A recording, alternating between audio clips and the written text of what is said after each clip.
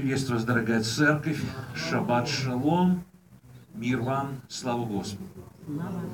Благодарю Господа Бога нашего, Иисуса Христа, еще за одну возможность, которую я имею, что могу находиться на этом месте, чтобы вместе с вами поклониться и прославить Бога Авраама, Исаака и Израиля. Тем более имеем благословение продолжать учиться от слова благодать. Особенно наблюдая за событиями, которые происходят сегодня. И, конечно же, вникая в Священное Писание и то, что Дух Святой открывает нам, мы понимаем, что живем в очень интересное время, которое называется последним временем. Время перед возвращением Господа Бога нашего Иисуса Христа, который, когда вернется, не просто совершит наше спасение, когда поменяет нам наши тела, но возвращается для того, чтобы восстановить свое правление на этой земле. Чтобы царствие его на земле было так, как и на небе. И вот этот последний отрезок, который, я верю, Господь оставил для нас, чтобы, может быть, мы еще больше задумались о вечности, размышляли о душе, чтобы больше сфокусировали внимание на сути нашей веры, на сути нашей жизни. Чтобы еще больше созерцали Божью красоту и радовались о Боге нашем, который однажды, найдя нас в этом мире греха и зла, нас грешников, но по милости, да, найдя нас и очистив своей кровью, которую Он пролил на Голгофском кресте, соделал частью своей вечности. Что сегодня мы действительно радовались, что наши грехи прощены, имена записаны в книге жизни. Наверное, самая великая радость, которая у нас есть, и радость, которая только может быть, спасение. Это цель жизни, это смысл жизни. Посмотрите, сколько людей вокруг нас, они не знают Господа. Мы что, лучше их? Умнее их? Но милость Божия была явлена в нашу жизнь, правда? Она была явлена в нашу жизнь. И сегодня у нас есть привилегия. Сегодня у нас есть привилегия, правда, зная, что мы не лучше этих людей. Но у нас сегодня есть привилегия рассказывать, делиться вот этой доброй вестью с людьми, которые окружают нас. Что мы также молились за этих людей, чтобы и они, а вернее, чтобы Бог их встретил. Не правда ли, Бог встречает, Бог находит. То есть молиться о их спасении. Поэтому мы также хотим поблагодарить всех вас, руководство вашей церкви, всех вас, за вот ваше участие вашей церкви, служение также и Бетел. В этих отношениях, которые мы имеем уже много лет, чтобы продолжать вместе проповедовать добрую весть людям, которые живут и в наших городах. В данном случае я говорю о Филадельфии. Я всегда говорил и буду говорить, но даже если одна душа осталась, уже нужно идти, уже нужно проповедовать, уже нужно молиться, как вот. Помните, добрый пастух, когда терялась одна овечка, у него было 100. Он все равно шел и искал ее, находя, радовался не больше, чем от тех 99 не потерянных. Вот это сердце доброго пастуха. И вот это сердце настоящего христианина, когда он молится и за одну душу. Когда Божие желание становится желаниями такого человека, когда Божие интересы становятся интересами такого человека, когда Божию печаль он воспринимает как свою личную, да, что молиться, чтобы дело Божие в Филадельфии совершалось так, как оно должно совершаться, по Писанию. Вот недавно буквально мы закончили праздновать Рождество, да, но я всегда говорю, не надо заканчивать праздновать Рождество. Каждый день праздновать Иисуса Христа. Тем более мы знаем, что наше спасение началось вот там, в яслях, когда Господь, оставив славу на небесах, взяв плоть, родился вот в Бетлехеме, в Вифлееме. И вот эта миссия до Голгоф. Сказано также, что Господь полон благодати и истины. А мы знаем, что спасение невозможно без благодати, а вот благодать-то невозможно без истины. А в чем благодать? Что Господь избавил нас от мук ада, не правда ли? А истина в том, что Он очень хорошо показал сейчас голгофские страдания, чему мы были достойны. Но, как я уже сказал, благословение, иметь общение с Богом, продолжать изучать Слово Иисуса Христа, и чтобы и верность, и святость вот стали вот этими двумя характеристиками, которые вот как свидетели нашей принадлежности Господу нашему. И перед тем, как я перейду к сегодняшней теме, я как раз таки буду проповедовать о том, что делает человека счастливым. Вот что может дать человеку счастье? Вот что есть счастье? И что может только дать нам радость или сделать нас радостными? Но перед этим я возьму некоторое время и расскажу о последних событиях служения Бетел. Но для нас ваша церковь несет большое вдохновение и воодушевление. Опять-таки, от Господа через вас. Почему? Потому что я знаю, что ваша церковь миссионерская. И у вас всегда было и есть, и я знаю, будет желание не только прятать в себе вот эту радостную весть о Господе, но делиться с окружающими людьми. Я хочу вам сказать, что я проповедую во многих церквях. У нас, лично у меня, наверное, более 160 служений каждый год в разных церквях. От китайских до украинских, американских, еврейских, разные церкви. И славянские тоже. Я вам хочу сказать, что, к сожалению, немного церквей, которые понимают важность служения в своих городах. И славянские, я сейчас говорю о славянских церквях. К сожалению, очень-очень мало. Но ваша церковь одна из церквей, которая понимает важность служения в своих городах. И так оно и есть. Ведь Бог нас сюда перевел не только для того, чтобы мы имели благословение чудесной Америки. Америка чудесная страна и благословенная страна. Но мы знаем, что Бог никогда ничего без цели не делает. То есть, если Бог нас перевел и благословил, значит, у Бога есть цель. А какая цель? Ну, наверное, чтобы мы стали солью и светом, правда? Что мы несли Евангелие. Это цель, которую мы должны преследовать. И понятно, не все могут выйти на улицы, не все могут заниматься служением благовестия, но цель – молиться об этом. И поддерживать тех, кто это делает. Но стратегическая цель, она должна быть. Обязательно. Потому что Иисус есть единственный путь спасения. Одно имя дается человеком под небесами, которым надлежало бы спастись. Если имя есть Иисус. Если кто-то умирает без Христа, он умирает навсегда. Так говорит Священное Писание. Но есть ли у нас сострадание к этим людям? Ну, пускай они чужие, но сейчас, опять-таки, что хочу сказать, мы привыкли только думать о тех, которых мы знаем, о тех, кто нам близкий, а вот людей, которые мы встречаем, которые к нам никакого отношения не имеют, но ведь они тоже люди, правда? И созданы по образу, подобию Божьему, в них течет кровь красного цвета, не зеленого. Вот у Бога есть сострадание. Я знаю, что Господь хочет использовать нас для того, чтобы благая весть распространялась. И в первую очередь в тех городах, который он нас переселил. Мы должны полюбить наши города. Мы должны полюбить эту страну. Пускай, может быть, мы не понимаем английский язык. Пускай, может быть, другой менталитет в этой стране. Но почему-то бенефиты мы любим принимать. Правда? Мы любим принимать. Зарплаты мы любим получать. Правда? Давайте полюбим людей в этой стране, в этом городе. Полюбим этот народ, потому что мы стали частью этого народа. Мы живем здесь, не правда ли?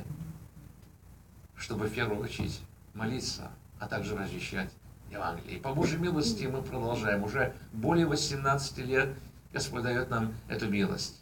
Почему? Потому что это великое благословение стать частью Божьей великой работы на этой земле.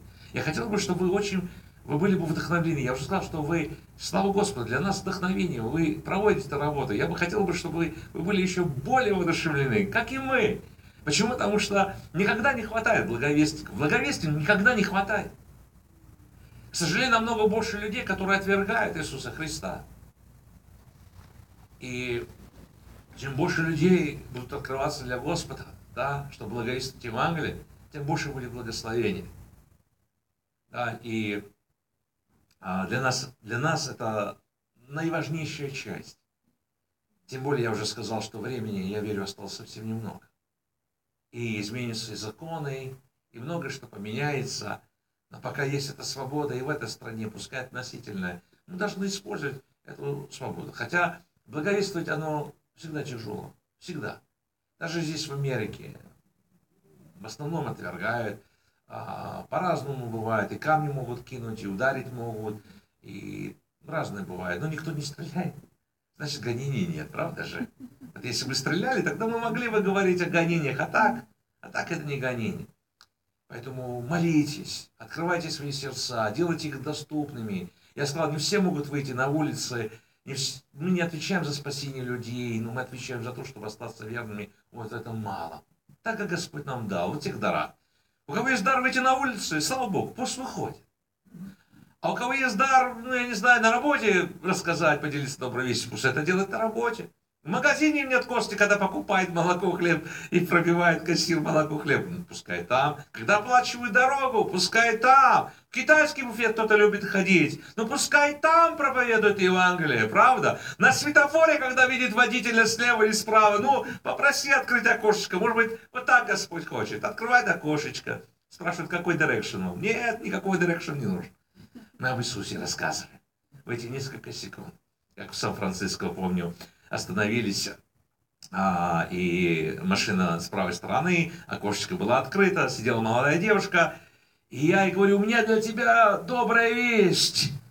Говорит, какая? Красный светофор, красный свет. Я говорю, Иисус.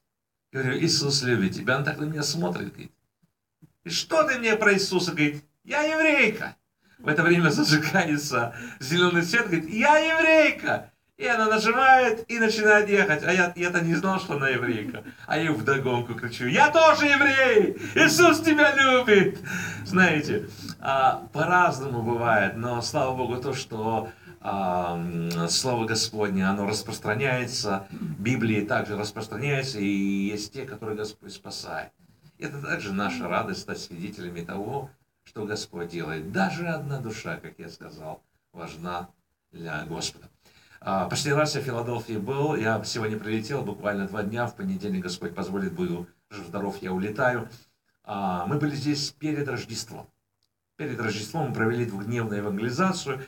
Первый день это магазин Bells. Летом, когда мы тоже проповедовали, у нас такой конфликт был с полицией. Правда, мы полицию не вызывали, на нас вызвали полицию, но полиция нас поддержал. Но в любом случае, люди разные, есть много людей агрессивных. Но что мы заметили, перед Рождеством, по-особенному были открыты. Русскоговорящие евреи были очень открыты для того, чтобы слышать Евангелие, брали литературу, особенно мусульмане были открыты. Но в основном это были с арабских стран. Мы встретили немало семей из Узбекистана, но они были агрессивны. Потому что, заметьте, русскоговорящие с Узбекистана, мусульмане, они были настоящие исламисты, они были агрессивны. А Сирия, там, я не помню, с Ливаном мы встретили, были открыты. И у нас несколько видео, которые они сейчас на YouTube, брали Священное Писание. На арабском языке брали, достаточно много брали. И, конечно же, мы очень радовались. Почему? Потому что мы верим, что только слово благодати приводит людей к спасению. И это наша цель. Почему мы распространяем Библию на разных языках. На следующий день мы поехали проповедовать King of Prague. И мы встретили некоторых людей, некоторые души, которые мы свидетельствовали еще в прошлом году. Это киоски, которые там. У израильтян свой бизнес, у узбеков свой, у турков свой. Там разные, у арабов свой. И несколько израильтян были открыты. Несколько меня узнали, мы опять продолжили беседу. И последняя встреча, что мне больше всего запомнилось, был молодой парень, азербайджанец. И у них бизнес по ремонту мобильных телефонов. И год назад я ему свидетельствовал. И опять у нас началась беседа. Разгорелась беседа, такой тоже исламист, такой мусульманин, много вопросов, и он как-то стоит, так защищает, я думаю, Господи, так бы мы стояли за Иисуса Христа. Хотя бы в словах, так защищали бы Библию. И он говорит, ваша Библия коррумпированная, измененная. Знаете, что произошло? Мы с ним долго беседовали, долго. И в конце, он в этот раз соглашается принять Новый Завет. И когда он взял Новый Завет, это второй раз в моей жизни за 18 плюс лет, потому что мы много мусульман прошли, тысячи Библии распространили, но второй раз я стал свидетелем, когда мусульманин, приняв Новый Завет, поцеловал его. Он поцеловал. Новый Завет. И может быть на эмоциях, я не знаю. Мусульмане эмоциональные люди. Но все равно, помните, как Господь говорит пророку, возьми и съешь, да, свиток, слово. Я так помолился. Я говорю, Господи, пускай это слово, а слово Твое, оно живое. Вот как бы, чтобы он его действительно съел, чтобы оно вошло в его сердце. И если так оно будет, оно обязательно произведет работу. Вообще Слово Божие никогда тщетно не возвращается. Для одних людей к жизни вечной. И то же слово, самое слово, обратите внимание, к сожалению, к погибели. Но оно никогда тщетно не возвращается. Запомните, когда мы проповедуем Евангелие, да, когда оно выходит как свидетельство из сердца, из уст наших, оно обязательно производит работу. Но когда мы молимся, опять-таки, за людей, это очень, очень важно. Были в Питтсбурге, если кто помнит, расстрел в синагоге. А в Питтсбурге мы сразу приехали через 7 дней, когда в тот день находился президент Америки Трамп, мы находились в Питтсбурге. Это через 7 дней после расстрела. Мы не пошли, мы не были в этом районе, хотя это район, мы и там проповедуем, он называется Squirrel Hill.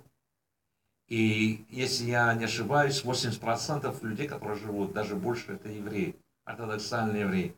Я помню еще много лет назад, когда наша группа в составе 7 человек, мы просто шли вокруг этого города, ну как, района, местечко там. И у нас были плакаты из Исаии 53, плакат со стихами из Исаии 53 главы. То есть каждый держал какую-то часть предложений. И мы ничего не говорили, мы просто обходили, как обходили, помните, израильтяне Иерихон? Мы так и обходили вот то маленькое местечко. Ну, конечно, злились евреи страшно. Но у нас не было цели, чтобы они злились. Мы просто хотели, чтобы они читали. Вот мы подняли плакаты, просто проходили. Это район Скорохилл, он нам знаком. Но в этот раз мы вышли в район, тоже там часто проповедуем, называется Strip District. Это торговая такая улица, большая, очень длинная. И там только магазинчики. Но, что обратили внимание, город по-особенному был открыт для Евангелия. Питтсбург нелегкий город для проповеди Евангелия, но именно через 7 дней он был по-особенному открыт. Люди открывались. Я так подумал, сказал, Господи, неужели должно что-то произойти, чтобы человек стал размышлять?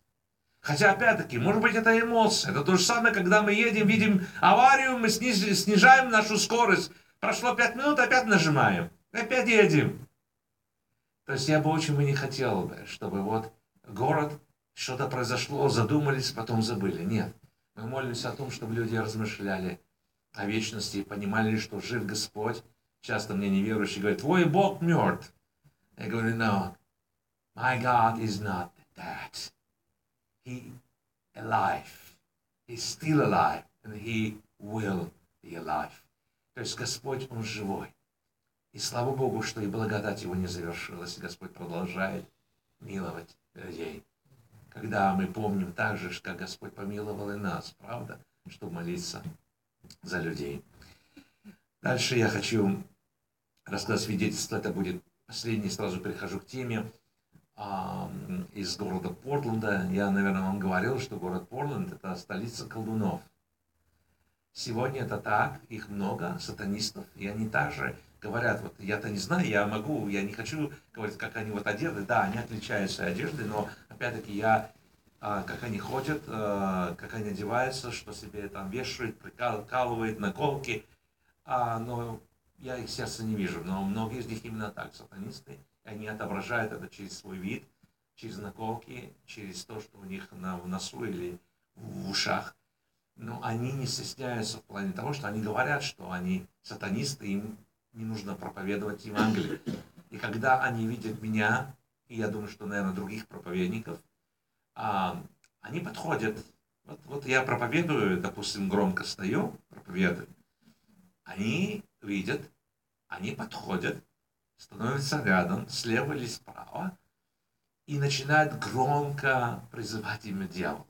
Вот громко. Вот я проповедую, и они как бы мешают мне и начинают звать дьявола громко. Ну, как-то, понятно, что Бог хранит, и мы под охраной крови Иисуса, но все равно неприятно, знаете, все это слышать, когда они призывают имя дьявола, но это не игры. Это намного более серьезное, чем мы можем предположить. И одно из последних свидетельств, они также, подходили, кричали, а мы призывали имя Иисуса Христа. И мы знаем, что кровь Христа уже разрушила дела дьявола там, на Голгофском кресте. Проходит некоторое время, подходит молодой человек, гомосексуалист, сказал, что он волшебник с собакой, а мы стояли в самом центре Портленда. Вообще Портленд является, как сказал, наверное, он даже самый развратный, самый мерзостный город Америки сегодня, наверное. Уже не Сан-Франциско, наверное. Я так думаю, потому что я знаю, о чем говорю. Мы бываем и в Сан-Франциско, в Сиэтле, и Портленд, но та сторона самая страшная. Мы бываем в Чикаго, вашей же Филадельфии, но вот эта сторона, Сиэтл, Портленд и Сан-Франциско, наверное, самые. А вот Портленд, наверное, самый из этих городов. И он подошел, начал задавать вопросы, стал немножко издеваться. Ну, я как-то помолился в сердце и решил все же с ним вести беседу, несмотря на то, что он стал вначале издеваться. Но не ошибся, слава Богу. В конце он соглашается взять Священное Писание. Действительно, он сказал, хорошо, дай мне, я хочу почитать. Мы ему дали, но во время того, когда я открыл сумку и доставал ему Новый Завет, а нас было двое, один также держал плакат, подбегает какой-то человек сзади, очень все быстро было, и отнимает этот плакат со стихами из Библии, и отбегает, но я не реагирую, то есть я достаю Новый Завет, спокойно, потом начинаю проповедовать дальше, но я вижу, что он отбежал, держит, мы не гонимся, ничего за ним, мы просто продолжаем свидетельствовать. И он пытается сломать этот постер, плакат о колено, ударяет его. Опять-таки, это все на видео тоже есть. Мы снимали, и кто со мной был, снимали. И мы стояли на Pioneer Square, это даунтаун Портленда, где трамвайная станция, где поезда идут. И в это время идет поезд. И он ломает, не может сломать. И видит, идет поезд. Перебегает к рельсам и специально так под колесо, под рельсы, под поезд, чтобы поезд разрезал, сломал. Так оно и происходит. Окей. Мы продолжаем проповедовать дальше. Проходит еще время, женщина молодая переходит, говорит, ты Библию раздаешь? Я говорю, да. Дай, говорит, все Библии, что у тебя есть. Я говорю, все не могу тебе дать, но я чувствую, что это не то. Я тебе дам 3. Она берет 3, переходит дорогу, возвращается. И специально, чтобы я видел, подходит garbage can, и туда опускает Новый Завет. Я перехожу за ней, я достаю оттуда. И еще последняя встреча тоже была с одним евреем, гомосексуалистом. Там очень сильная гомосексуальная община, очень сильная. И я ему про Иисуса, а он также говорит, что ты мне говорит про Иисуса? Я еврей, говорю, здесь вопрос не в том, еврей ты или не еврей. А у него такой стакан был жидкости, там сок или еще что-то. Ну как замахнется, как метнет, но промахнется. Но в вашем городе меня благословили. Кстати, мы проповедовали здесь, в даунтауне. И, наверное, так получилось. Мы вышли, как нам сказали, на самую развратную улицу даунтауна Филадельфии. Вот там меня плюнули и попали в меня. Но мы получили это как благословение. А то я уже говорил, Господи, я не ищу там каких-то конфликтов. Мне не нужны конфликты, я не ищу ничего. Но думаю, Господь, в последнее время что-то реакция такая скромная. Я говорю, Господи, все правильно проповедую. И потом получаю плевок. Ну и значит, получив, все правильно проповедуем. Получили это как благословение от Бога и Филадельфии. Хорошо, друзья. Пусть Бог благословит. Есть много что еще рассказать. Проповедовать Евангелие это всегда тяжело. Свидетельствовать всегда тяжело. Иногда мы ждем, что вот вышли, свидетельствуем. И вот в первое же воскресенье должны все прийти в нашу церковь, все должны покаяться. Нет, к сожалению, так не работает. Я бы очень хотел бы. И Господь, конечно, у него нет проблем спасти сразу всех.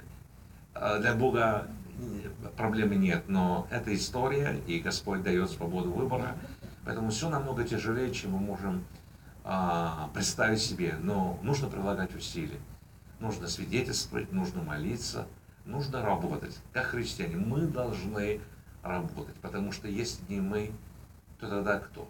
Тем более в вашем городе, где так много разных людей. Но еще раз возвращаюсь, но даже если бы один остался, все равно нужно идти и свидетельствовать. У нас одна женщина покаялась, прилетела, живет в Ленинграде, в Санкт-Петербурге, маму хоронила, наполовину еврейка. Она пришла в церковь, покаялась. И пастор, куда мы ее послали, наверное, вы знаете Игоря, правда? Я с ним знаком, у нас в церкви было много лет назад, ну и мы с ним встречаемся здесь, он тоже в Америке часто бывает. Прислал мне текст-месседж, что уже крещение ее готовит. Слава Господу. Пускай она там. Пускай кто-то будет в Нью-Йорке, кто-то будет, я не знаю, в Сиэтле, в Атланте, лишь бы были с Господом и у Господа. Но если придут и к нам в церковь, слава Господу, правда. Хорошо, друзья, мы также хотим поблагодарить вас за вашу молитвенную материальную поддержку. Если Бог расположит вас, если Бог расположит, и у вас есть возможность, у нас есть материальные трудности, финансовые трудности, мы хотим обратиться за помощью. Но если Бог располагает, у вас есть возможность поддержать это служение, мы будем вам благодарны. Но в первую очередь, пожалуйста, молитесь за мою семью, за моих детей. У меня уже сегодня спрашивали, как мой сын Даниэль. Не хуже, не лучше, но он жив.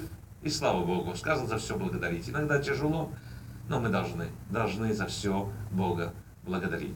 Если захотите получать наши молитвенные письма ежемесячно, вы можете подписаться. У меня есть несколько копий с собой. Если у вас есть желание, подойдите после служения, я дам вам эти письма. Наши брошюрки там на столе. Фейсбуком мы больше не пользуемся. Временно, не временно, не знаю, но вся наша информация теперь только через YouTube. Очень много видео. Не знаю, там несколько сотен, больше, чем несколько сотен, но все видео служения только через YouTube. И название канала на обороте этой брошюрки.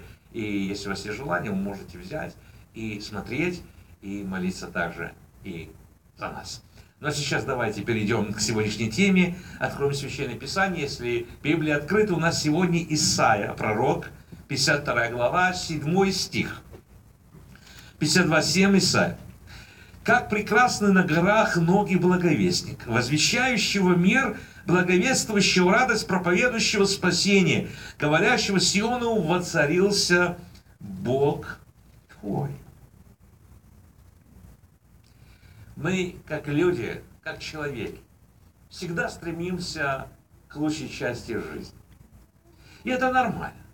Если можем воспользоваться лучшим, ну почему бы нет? Это нормально. Приобрести образование, слава Господу. Иметь достойную, лучшую зарплату, почему нет? Построить дом, открыть бизнес, я нормально к этому отношусь.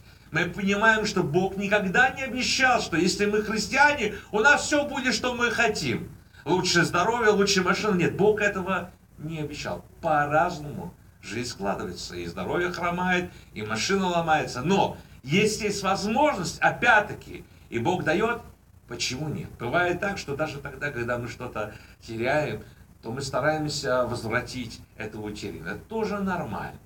Но в основном бывает так же, когда мы даже получаем все, что мы хотели, к чему мы стремились. И проходит некоторое время, мы понимаем, что даже то, что у нас есть, что мы хотели, не делает нас счастливыми. Не дает все же нам радость. Даже все то, к чему мы стремились. Поэтому здесь вопрос. А что все же делает нас счастливыми? Что все же может дать и дает нам радость? Вот я оставляю свою семью, наверное, 2 раза в месяц, по несколько дней каждый раз. И я проповедую Евангелие. Я проповедую добрую весть. Почему? Почему вы проповедуете Евангелие? Я думаю, что ответ мы знаем. Потому что только Евангелие может сделать человека счастливым. Только Господь, дает человеку радость, потому что Он сам является радостью. Он сам является счастьем. когда Павел писал Филиппийцам 4:4, помните, я уже своими словами скажу, радуйтесь, еще раз вам говорю, радуйтесь в Господе. Правда? Павел писал что? Или о чем? О том, чтобы радоваться, что у нас что-то есть или чего у нас нет? Наверное, нет. Опять-таки, в Господе и о Господе, да? И, наверное, о той победе, которую Он явил нам через Голгофу. Поэтому Евангелие или добрая весть и сам Господь должны стать основанием нашей жизни, основанием нашей радости здесь, на земле. Я хотел бы, чтобы сегодня мы посмотрели, почему только Евангелие может стать основанием или является основанием нашей жизни, нашей радости, жизни здесь, на земле. Ничто другое не может конкурировать с этим. Ничто другое не может взять и дать нам или заполнить нам вот эту радость. Поэтому первое, мы рассматриваем, почему Евангелие является основанием или источником нашей радости. Первое и самое главное, и мы немножко об этом говорили, потому что Евангелие приводит или приносит спасение. Приводит спасение. Вот мы иногда не вникаем вообще, кто оставил славу на небесах. Вот опять-таки справляли Рождество. И иногда вот мы просто привыкаем к этому. И не вникаем, кто вообще есть Сын Божий. Вот что это за личность вообще? Кто Он? Кто есть щит благодати? Тот, который принял гнев, который должен был вылиться на нас. И мы, прекрасно понимая, как и Писание свидетельствует, мы все рождаемся во грехах. Все. И наказание за грех смерти мы все должны были пойти в ад. Представляете? Что в этой жизни? Вот мы родились и плачем, и горе бывает, и все. И еще после всего вот этого нам нужно было идти в ад. Но, слава Богу, в ад мы не пойдем. А пойдем на небеса. Мы пойдем на небеса. Разве не радоваться? Разве не благодарить Бога за спасение каждый день? Даже тогда, когда мы проходим и долину смертной тени, а кто-то проходит, жизнь по-разному складывается. Это так. Но все равно даже и долина смертной тени, она временная. Тем более сказано, Господь одесную нас. Что сделает мне человек? Да, Псалом. Да, Господь пастырь мой, Господь пастырь мой. Правда? Далее, даже если долина смертной тени. Вы знаете, в Израиле есть места, горы, гора напротив другой, и там темнеет очень рано, И дикие животные прячутся вот в этих местах и ждут своей жертвы. Вот когда Давид писал об этом, он как раз таки имел в виду вот эти места в Израиле. Темно, и овечки нужно проходить. И она знает, что там где-то дикие животные, которые ждут, или лев, или еще кто-то, они ждут своей жертвы. Но сказано, не убоюсь. Правда? Почему? Потому что Господь, Он охраняет нас. И мы должны это понимать. Это действительно самая великая радость. Но здесь опять-таки вопрос. Почему тогда у нас уныние? Я понимаю, что в жизни по-разному происходит. Есть много проблем. И есть очень много вызовов. И, конечно, если есть вызовы, если есть проблемы, они требуют своего решения. Это не просто так, вот есть проблема, махну руку. Нет. Каждая проблема, вызов требует своего решения. Это так. Но у нас, к сожалению, часто бывает уныние. Мы как бы забываем об этой радости и опускаем свою голову. Но если все же Евангелие является путеводителем нашей жизни, если все же Христос живет в наших сердцах, я думаю, что это больше и сильнее, чем даже тяжелая проблема, которую мы имеем в нашей жизни. Посмотрите на многих наших братьев и сестер в других странах, особенно там, где гонения за веру евангельскую. Разве у них нет проблем? Разве у них нет переживаний? Но все равно улыбка, искренняя улыбка не сходит с уст их. Почему? Потому что она в сердце. Они живут Евангелием, не просто знают, они живут Евангелием. Неужели нам нужны гонения, что все же мы осознали и еще раз возрадовались о Господе и о спасении, которое нам даровал? Итак, мы должны радоваться, мы должны благодарить Бога за спасение. Далее. Евангелие приносит мир с Богом. Мы имеем мир с Богом. Это очень важная часть, это очень важная деталь. С того самого момента, когда Иисус умер и воскрес, когда завеса в храме разорвалась, и мы получили свободный доступ к престолу благодати, то есть мир, шалом. Мы, как люди, иногда хотим, чтобы к нам прислушивались. Иногда, когда мы даем совет, мы хотим, чтобы его принимали. Иногда мы хотим быть в центре внимания. Даже мы верующие. Мы хотим, чтобы, может быть, обратили внимание на нас. И бывает, не прислушиваются, не принимают, не обращают внимания. И мы как-то, опять-таки, начинаем немножко переживать. Вроде хотели как лучше, хотели посоветовать, но не приняли, мы переживаем. Ну, я так говорю, ну не приняли и не приняли. Что с того? Главное, что Бог нас принимает, и Бог нас слышит, и Бог хочет, чтобы мы открывали свои сердца и рассказывали Ему о всех наших переживаниях или то, что вообще у нас есть. Хотя Бог заранее все знает, но Бог хочет с нами иметь общение. Это главное. Ну пускай кто-то не смотрит, не обращает внимания, но Бог видит нас. И Бог обратил уже внимание. И Бог хочет, чтобы каждый день, постоянно мы приходили к Нему. Разве это не лучше, не больше? Мы имеем мир с Богом, и это очень важно. И это превосходно, когда мы можем общаться с Богом. Когда мы знаем, что для Бога важно вот то, что в наших сердцах, чтобы мы поделились с Ним. Далее в Евангелии мы находим безопасность нашей радости. То есть, если мы хотим иметь постоянную радость, что мы должны делать? Мы должны жить Евангелием. Я уже сказал, не знать, а жить Евангелием. Почему? Потому что это приводит к ежедневному освящению. Пока мы будем в телах, вот в этой плоти, нам необходимо освящаться. А это работает также, знаете как? Вот мы просыпаемся. Богу не нужно спать. Сказано, не дремлет, не спит, хранящий Израиль. Правда? Но вот мы просыпаемся, и Бог берет ножницы. И Он начинает нас подрезать в соответствии с нашей практической жизнью. А это больно. А Бог подрезает. Где-то там убрать, что-то здесь убрать. А это больно. И мы хотим сказать, Господи, нам больно. Хватит, Господь. А иногда хочется сказать, все, Господь, все, остановись. Но не дай Бог. Потому что Господь действительно остановится. Но мы потерпим поражение. В этом благословении. Почему? Потому что Бог заботится о нас. Бог хочет нас видеть в Царстве Своем. Ибо ничто нечистое Царство Небесное не наследует. И Бог вот подрезает нас, что все же мы могли войти. Войти. Это неотъемлемая часть нашей жизни во Христе.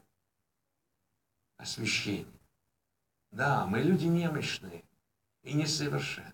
Если были бы совершенны, тогда не нужно было нас подрезать, но, к сожалению, есть то, что есть. Грех, вот тот грех первородный в Эдемском саду. И мы все рождаемся в этом. Но слава Богу за милость Божию.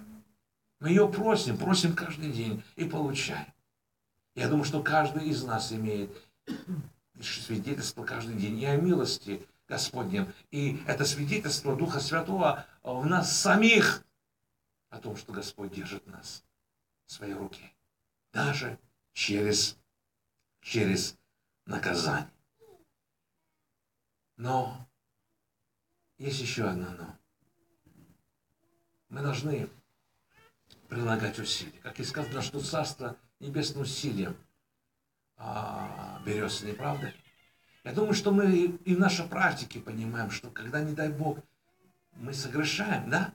Мы чувствуем, что уже не можем молиться так, как раньше, да? Уже чувствуем, что Дух Святой, Он отходит. И примеров немало есть. И если даже взять Давида царя, да? Но есть Божие обетование, которое также вдохновляет и воодушевляет. И когда Господь дает нам милость исповедоваться, когда мы знаем по слову, Господь прощает нам, правда? Как бы опять новое дыхание, правда? Вот это восстановление, опять-таки вдохновение, которое мы имеем через милость Божию. Но давайте пойдем дальше. Безопасность нашей радости также в служении другим. Видите? Как в этом миру работает? 5 яблок есть, 5 отдал, ничего не осталось. А Богу по-другому. 5 есть, вот для Бога, да? 5 отдал, а потом смотришь, в кармане 25. Вот так работает у Господа. Немножко по-другому. Но по-настоящему. Правда. Служение другим. Это также наиважнейшая часть. Одна из наиважнейших частей. Потому что мир не крутится вокруг нас. И любовь это не только о нас, а любовь это забота о других. Вот как можно называть себя христианином и не служить другим? Вот рожденный свыше христианин, даже если взять добрые дела, разве нужно рожденного свыше христианина учить добрым делам? Это как внутри должно быть. Невозможно по-другому. Ты будешь творить добрые дела. Во славу Богу, конечно же, чтобы люди, видя эти добрые дела, прославляли бы Бога. Но это важно, это очень важно. Да, мы не оправдываемся добрыми делами. По вере, которую Бог нам даровал. Вот интересно, Бог дарует веру от себя, чтобы веру, которую мы получали или получили от Бога, веровали в Него и спасались. Но вера без дел мертва. О Раве сказано, Рав блуднице, что она оправдалась и делами тоже. Дела свидетельствуют, насколько мы действительно познали Иисуса Христа. Наши добрые дела свидетельствуют, насколько мы действительно стоим крепко в вере. Поэтому мы должны служить, мы должны творить добрые дела. Мы должны иметь сострадание к другим людям, потому что у Иисуса есть сострадание. У Него было сострадание, есть сострадание и к нам. Вот мы вступили в Новый год. И у каждого из нас есть, наверное, свои планы. Как мы хотим проходить этот Новый год. Правда? Я понимаю, что мы помним, что Писание говорит, если будем живы, здоровы, и воля Божия, то сделаем то или другое. Но все равно какие-то планы у нас есть. И у церкви есть также план. Это нормально. Это нормально. Но вот прошел год. Вот что мы сделали в прошлом году? Как мы прославили Христа? Что мы сделали для других людей? Как мы участвовали? Правда? Жизнь это не обо мне. Жизнь это и вообще все, что происходит, это о Боге, о Господе. Потому что Он оставил славу на небесах, и Он взял плоть, и Он родился на земле, и Он пошел на крест. Нам сегодня не нужно идти на крест. Жертва Христа достаточно на все времена, но хотя бы вспомнить о том призвании, которое Господь вложил в сердца наши.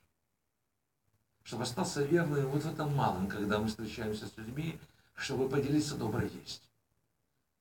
Может быть, сделать какое-то доброе дело, что прославилось имя Иисуса Христа. Я понимаю, что у нас самих много забот, у нас много нерешенных вопросов, но когда мы думаем о Божьем деле, когда мы участвуем в Его служении, тогда я знаю, что Господь, Он решает и те проблемы, которые у нас. И Он участвует в тех нуждах, которые и у нас. Сказано, что мы должны, помните, в Нагорной проповеди Господь говорит, вы соль, правда, вы свет.